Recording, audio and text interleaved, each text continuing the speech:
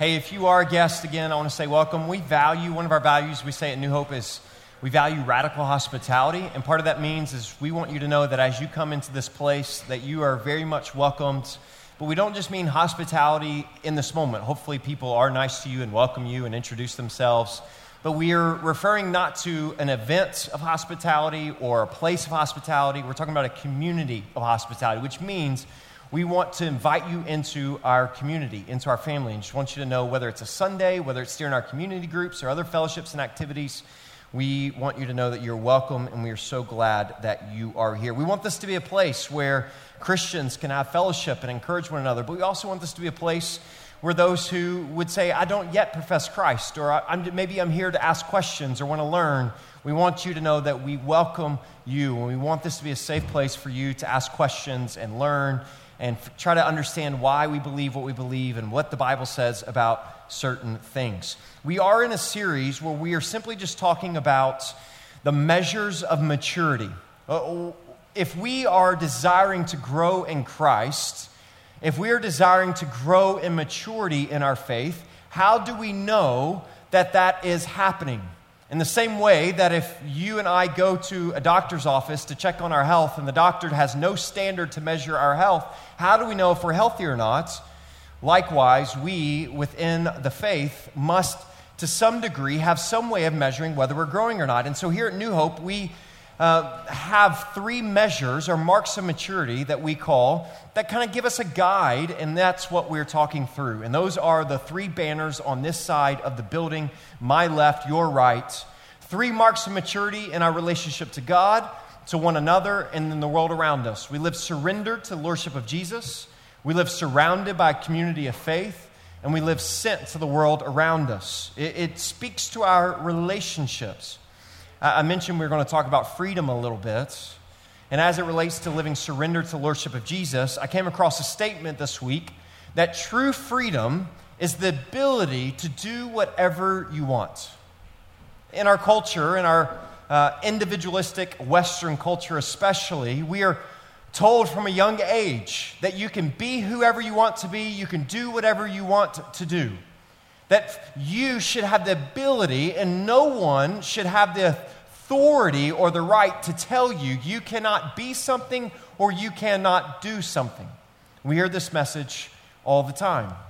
But I want to take a moment and I want us to reflect on that definition. Let's go at that definition for a second. If freedom is the ability to do whatever you want, can we just admit at times that we have conflicting wants? There's always, in most situations that I encounter, conflicting wants in my life. Simple example is, got a text message this afternoon from my wife. I was down in my office, and the text message said, if you have self-control, you can come up and eat some of the cheese dip I just made. Well, there's this problem that's about to happen. I want to eat all of it, but the self-control is I tend to overeat, and I eat too much cheese, and then I have a cholesterol issue, right? And so I have two wants. I want to eat cheese, and I want to be healthy. Last night I went to the grocery store, and I walked intentionally to the aisle of the ice cream because I wanted ice cream. I had self-control because then I had this competing want that said, no, you've been working out decently, just keep it up. Turn around and walk away. So I did. I turned around and I walked away. I was quite proud of myself. But we have competing wants, right? I want to go to sleep. So that I can get up early in the morning and go work out, but I also want to stay up and watch TV. See, if freedom is the ability to do whatever we want, what happens when our wants compete with one another? Which one of those wants is the one that is going to liberate us? Which of those ones is going to be the one that's going to truly satisfy and set us free? And I want to challenge us today that definition falls short of what true freedom is. When we think about freedom and liberty, it's even in our Declaration of Independence. We hold these truths to be self-evident, that all men are created equal, that they are endowed by their Creator with certain unalienable rights, that among these are life, liberty, freedom, and the pursuit of happiness. Now, I will admit that there is some truth and some goodness to that definition, that there is the ability to do what I want. I'm grateful that I have the choice. In that sense, there is freedom, and I'm grateful that I have the choice. But I want us to see that the Bible shows us that true freedom is when we fulfill the calling or what we were created to be. That true freedom is that when we fulfill our deepest longings. True freedom is when we fulfill and do what we were created to be. Let me illustrate that idea of freedom this way. I flew recently, a lot of flying, and every time I get in an airplane, I think, how does this get off the ground? It is all these people, it is so heavy, all this luggage, how does this fly? But it does fly. But we understand that the freedom and for an airplane to do what it was created to do, it had to what? It has to first submit to the rules of aerodynamics. Right? In order for something to fulfill what it was created to be, there is some form of submission that it must submit to. Let me give another example that I think, and I would affirm this, my wife is not here, so tell her I said these nice things about her later. But I am grateful that I have the freedom to walk into a marriage relationship with her, that I have the freedom to live out my love and care for her. But by walking into that marriage relationship, I'm also submitting to faithfulness to her. See, if freedom was the ability to do whatever I want, well, then I can't love her and live out my love for her and then also be unfaithful to her, because those things don't go together. But living out my freedom and love also calls me to a form of submission. All freedoms come through some submission to a competing want. And so as we begin to think about the idea of freedom, what we see in Romans chapter 12, verses 1 and 2, is this overall truth of today's text and today's sermon. Only when we lose ourselves in Jesus do we actually find ourselves in this world. Only when we lose ourselves in Jesus do we find ourselves in this world. That we lose ourselves in order to find ourselves. The culture's going to tell us that you find yourself in a lot of different ways, but I want us to see tonight that what the calling is of a faithful Christian, of any Christian, is to live surrendered to the lordship of Jesus, and that it's in him that we actually find ourselves. Romans 12, verses 1 and 2. I appeal to you, therefore, brothers, by the mercies of God, to present your bodies as a living sacrifice, holy and acceptable to God, which is your spiritual worship. This was our text from last week, and this is the first part of the phrase, that we lose ourselves in Jesus. That it's in submission to Jesus, it's in surrender to Jesus, that then verse 2, do not be conformed to this world, but be transformed by the renewal of your mind, that by testing you may discern what is the will of God, what is his good and acceptable and perfect, which is good, acceptable, and perfect. This phrase, do not be conformed to this world. There's a lot of different competing ideas, even I've already illustrated in this idea of freedom. There's a lot of different competing ideas between not only culture and Christianity or culture in the Bible, but even culture within culture. Let's take this idea of truth. There's two dominant definitions or discussions within culture that define talking about truth, and it has been this way for centuries, at least with outside of Christianity, but even inside of Christianity. The first is demonstrated by one of materialism, that is, we'll give a quote from Bertrand Russell in a second defining this reality, but materialism basically says that all truth, there is no objective truth outside of the physical world. That everything of our five senses is the only thing that is. What we smell, what we taste, what we see, what we hear, what we touch. And then nothing outside of that actually matters or exists. There is no truth, there is no reality outside of this. That we are just all happenstance of atoms to be where we are today. Bertrand Russell says it this way, and let me read and quoting him directly. He says, mankind is the product of accidental collocations of atoms. So basically, this idea that accident happened, atoms happened, all the noonday brightness of human genius is destined to extinction in the vast death of the solar system. Only within the scaffolding of these truths, only on the firm foundation of unyielding despair can the soul's habitation be safely built. You know what he's saying? That there is no hope, that there is no purpose, there is no creator, that it's only in this despair can we build our lives. Not very encouraging, but he's at least being faithful to his philosophy of truth. He says this: the only way you can really make it in this life, if you start with these facts, you're just an accident. You're going to die. The whole universe is going to die. There's nothing to you but matter. There's nothing to you but what you can taste, touch, hear, see, and smell. There is no truth, just scientific facts. I want you to see that that's a philosophical truth claim. There is no truth but scientific facts. You have to start with that and make sure you build your life on those facts and those facts alone. So on the one side, you have this idea that truth is only what can be discovered in science. And on the other side, you have this idea of relativism that says truth comes from inside of you. That truth is who you want to be. On one side, it says that because of materialism and science, there is no God. And on the other side, it says you can be your own God. Because you determine truth, you determine what is right, you determine everything. You get to do what you want to do, you get to be what you want to be. Now, looking at these two ideas, they seem very different, but actually they're quite the same at the core. And what is it that they're saying at the core? That there is no truth and there is no God outside of those realities. There is no God outside of us. There is no truth outside of us. Either science is all there is in the material world, or we can't even really know truth, and so therefore truth is whatever you say it is. Freedom is freedom to you. Reality is reality to you. Whatever it is, you can be. And we see this. You can be whoever you want to be. You can do whatever you want to do.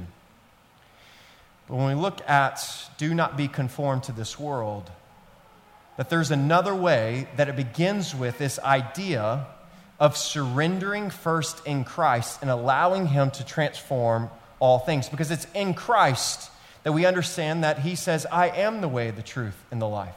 Those are claims that He is making, and we understand and we believe that there is truth outside of us. Let's take this idea of there's no truth outside of us. Then that means that there is no standard of truth of any kind, including morality. So if there's no truth outside of us, and there's no objective truth from the sense of science, and there's no objective truth in the sense of truth can be whatever you want it to be, then that means there's nothing outside of us telling us that something's right or wrong.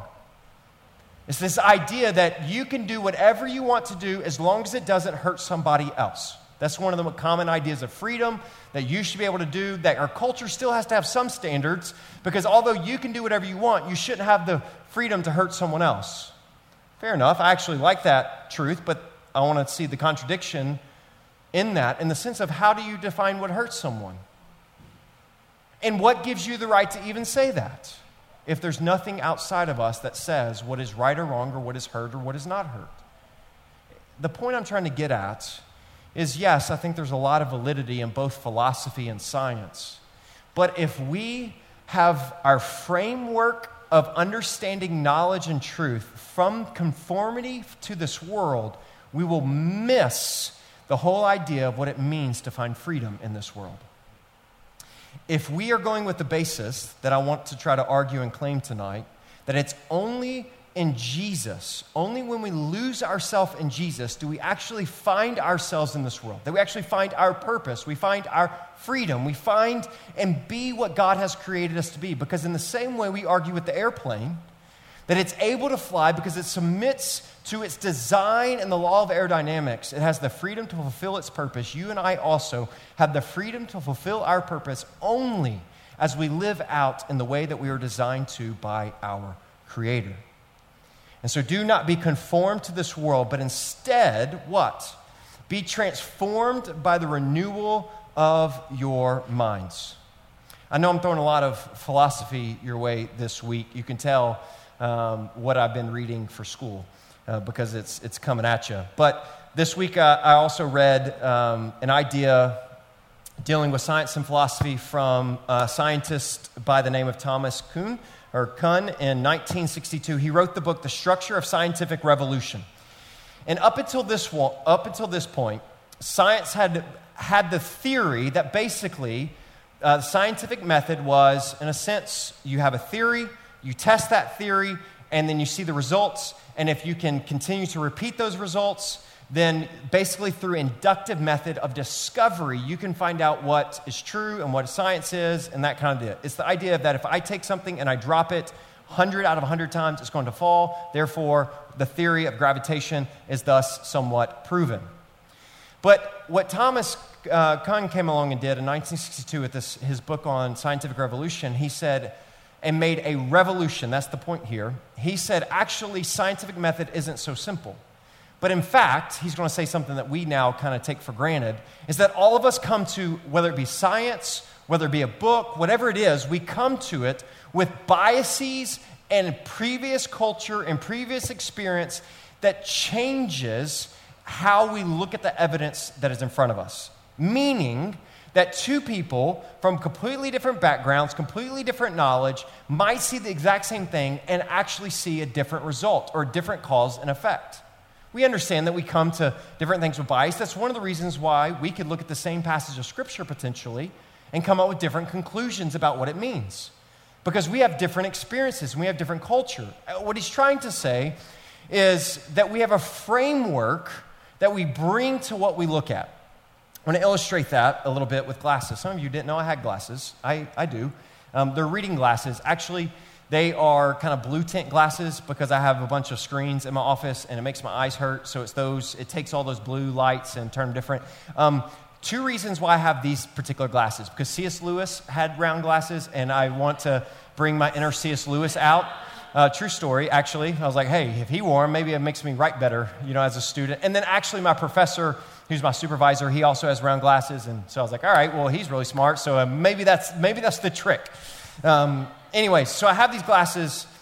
Here's how I want to illustrate this. When we talk about the idea, what does it mean to not be conformed to this world, but be transformed by the renewal of our minds? And here's what I want to do when I'm talking about the scientific revolution as it applies to what we're saying. Is that when we are not conformed to this world, but we're transformed by the renewal of our minds, it's a challenge in light of verse 1 that when we lose ourselves in Jesus, and when we live surrender to the lordship of Jesus, he's not just forgiving us of our sins, but there's a revolution that is happening in our lives. It's as if you are putting on glasses, and I want to imagine, any of you seen the videos? They get me. I cry in these videos. Where someone with color blindness, someone gives them glasses that allows them to see color for the first time, and to watch them weep, I start weeping. That it's their reality changed because of the lens in which they look through that reality. When you and I give our life to Christ and we lose ourselves in Christ, it's like putting on glasses that allows you to see color for the first time or allows you to see reality for the first time. It allows you to see God's creation from His perspective and in His truth, and it changes everything. It changes how we think about freedom. It changes how we think about the purpose for our lives. And it's only when we lose ourselves in Jesus does He then give us His glasses and His perspective to allow our minds to be transformed to see from His perspective. Thomas Kuhn in his book talks about the importance that in order for major revolutions to happen, to change, there has to be a framework change. Give an example. The Protestant Revolution or the Reformation, from Catholicism to Protestantism, was a moment of great revolution because they began to look at the Bible differently than they had for hundreds of years. And they began to see things differently. And there's a lot of reasons for that, but a revolution took place because they changed how they looked and understood things. When we begin to think about how we live in this world, Christianity is not just another piece of the puzzle of our lives. Well, we have science, we have this, we have this, we have this. Then on Sunday afternoons, I have Christianity. But what Jesus is saying, to live surrender to the lordship of Jesus, is to have a framework revolution shift in your life, and it changes how you see everything. It's actually when I am seeking purpose in my life, I'll never find it outside of Christ. Why? Because we were created for Christ. Let's keep reading the text and we'll see how it says that. It says that, but be transformed by the renewals of your mind, that by testing you may discern what is the will of God, what is good and acceptable and perfect. Just two things I want to bring to your attention from this that'll help finish and make my point, I think, faithfully from the text. Is this phrase, you may discern what is the will of God. That by testing, you may discern what is the will of God. What does that mean? That by testing, you may discern what is the will of God. This is a good opportunity to help us understand what this text means. One of the best interpreters of the Bible is the Bible itself. And so I want to draw your attention to Philippians chapter 1. Philippians chapter 1 is a text we read last week, but it uses the same word that is translated discern here. And so seeing it in that context may help us understand what it means in this context. If this is a good example of how to study the Bible, if you're wanting to better understand something, find ways that certain words are used in other contexts and see if it helps you understand. But Philippians chapter 1, verse 9. And it is my prayer that your love may abound more and more with knowledge and all discernment. Discernment there is it's not the same word as the discernment somewhere else. That could be confusing, but it's not. Same English word, different Greek word. But it's in verse 10. So that you may approve. Approve is the exact same word that is used in Romans 12:2. So that you may approve what is excellent. It's this idea, Romans 12:2 says that by testing you may discern. What does a test do? A test validates your knowledge of something. I hate tests, but we have them, and I understand the reason for them. It wants to make sure that my understanding of a topic is up to par. And so we take a test to see if we have the knowledge and we have the faithfulness and we have the right answers. And it's in this idea that when we have a framework shift, that we are not conformed to the thinking of this world, but we allow Christ and our surrender to Him to transform everything, to change how we look at the world. It is through that lens that we may be able to see what is right and true. It's the same way that when you can look at a test and see if someone knows something or doesn't know something. The test challenges the truthfulness of something. It is through Christ that we can then see what is true, what is faithful. And it says specifically His will, so that what? His good and perfect will. You know, the last word I want you to draw your attention to is that last word, perfect. I think when it says what is good and acceptable, we kind of understand that. We understand what a good is for us to have God's will and that it's good for us, or that it's acceptable, it's what He wants. But what does perfect mean?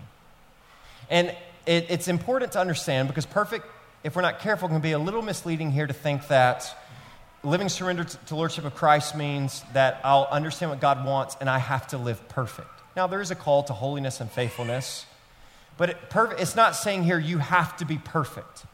And again, I want to draw your attention to another passage of Scripture, Matthew chapter 5. It's going to be on the screen as well, but Matthew chapter 5. This idea of the same word perfect is used here as well. Matthew chapter 5, I'm not going to read all of it, but we'll get to verse 48. So if you want to look at verse 48, it says this: you therefore must be perfect as your heavenly Father is perfect.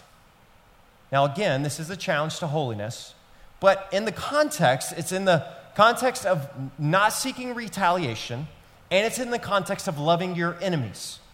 And he just gives some examples, and he says, hey, if you love your friend, well, that's normal. Normal people do that.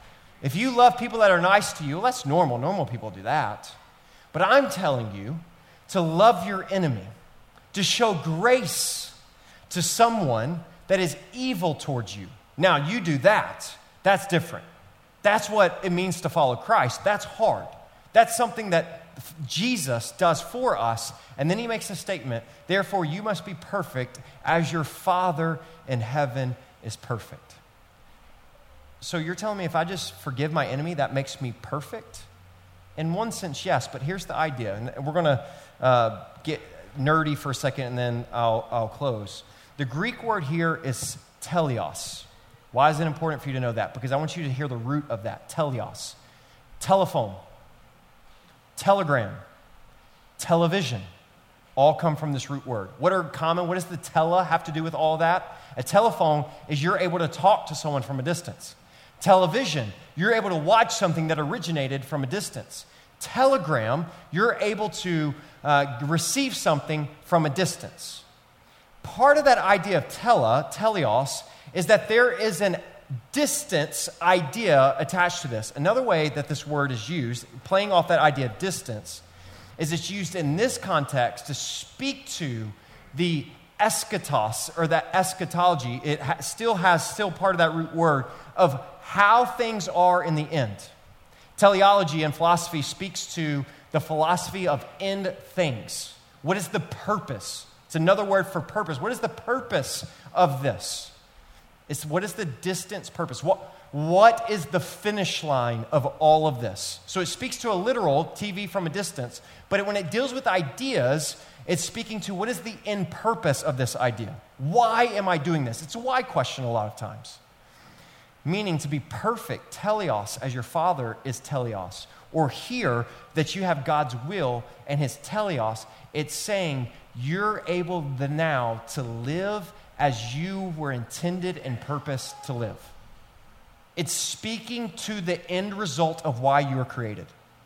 Hopefully that's not too confusing, but I want us to see what it means to be perfect. It's not just speaking to this reality of perfection as it relates to sin, but it's speaking to perfection and wholeness as to us being who God had created us to be, which directly goes in line with the content and the faithfulness of this text, that it's in Christ we are then able to fulfill the purpose for why we were created. It's the reason for it. And when we think about Jesus, yes, we understand the facts of the gospel, which are because of our sin, we are in desperate need of a Savior, and we had a Savior who died in our place, and that we put our faith and trust in him, that he forgives us of our sins. But all of that is for a reason, to redeem us back and to be the people that God had created us to be and fulfill the purpose in which he had created us, which is to honor and glorify him with our lives. You want to live a life of satisfaction in Christ? You want to live a life of purpose?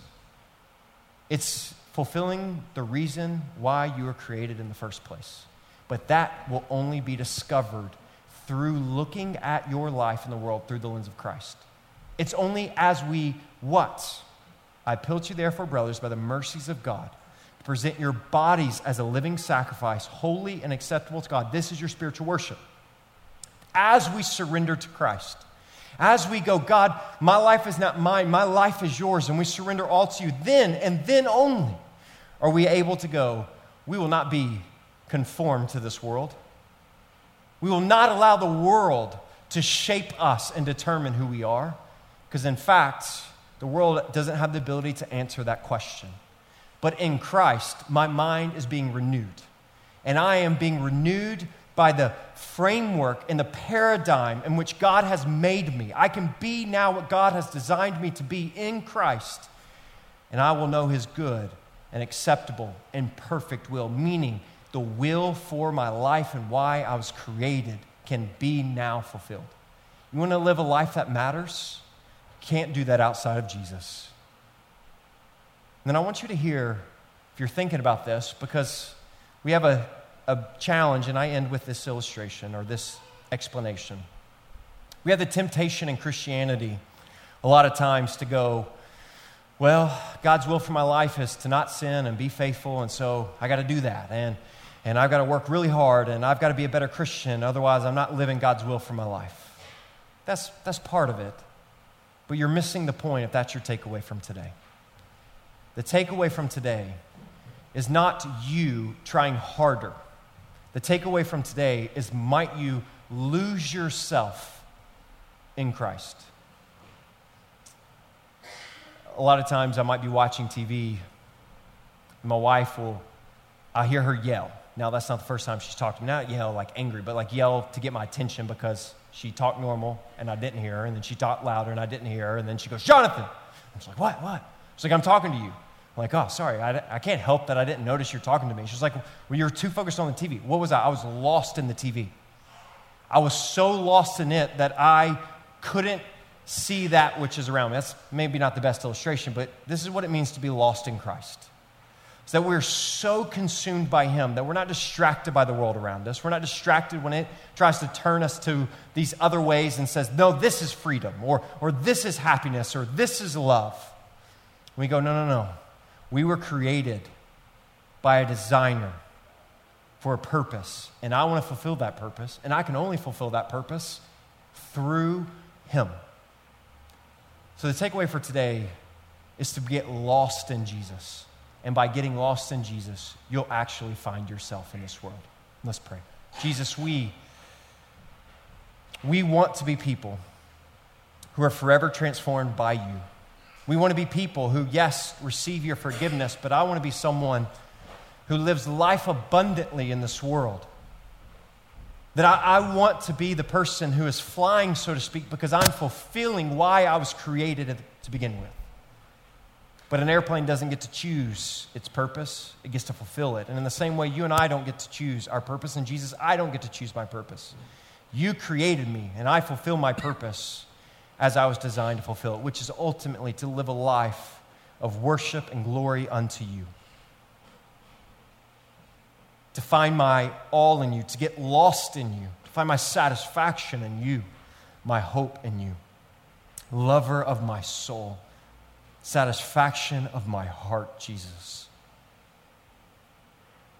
So, Father, I pray over this room, Spirit of God, that you would help us see the beauty of Jesus and get lost in him. And it's through that framework, through putting on Jesus, that then we are able to see your will for our lives, the design you have for our lives, and fulfill that purpose and live a life satisfied in you. Live a life on mission and purposeful because of you. Living a life to the fullest because of you. That is freedom. Freedom, Jesus, is me getting to do what you have created me to do. Not what I want to do, but what you've destined me to do. So, Jesus, would you help me fulfill my destiny in you as a creation that worships and exalts you? And I pray that that would be true for this church.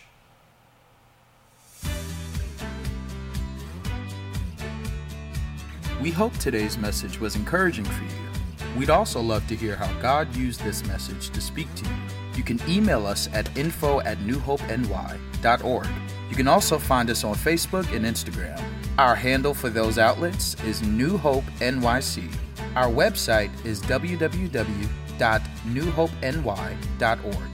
If you are in the New York City area, we have 4 p.m. worship gatherings on Sundays at 164-2 Goethals Avenue in Jamaica, Queens. We're praying for you, and we hope to see you soon.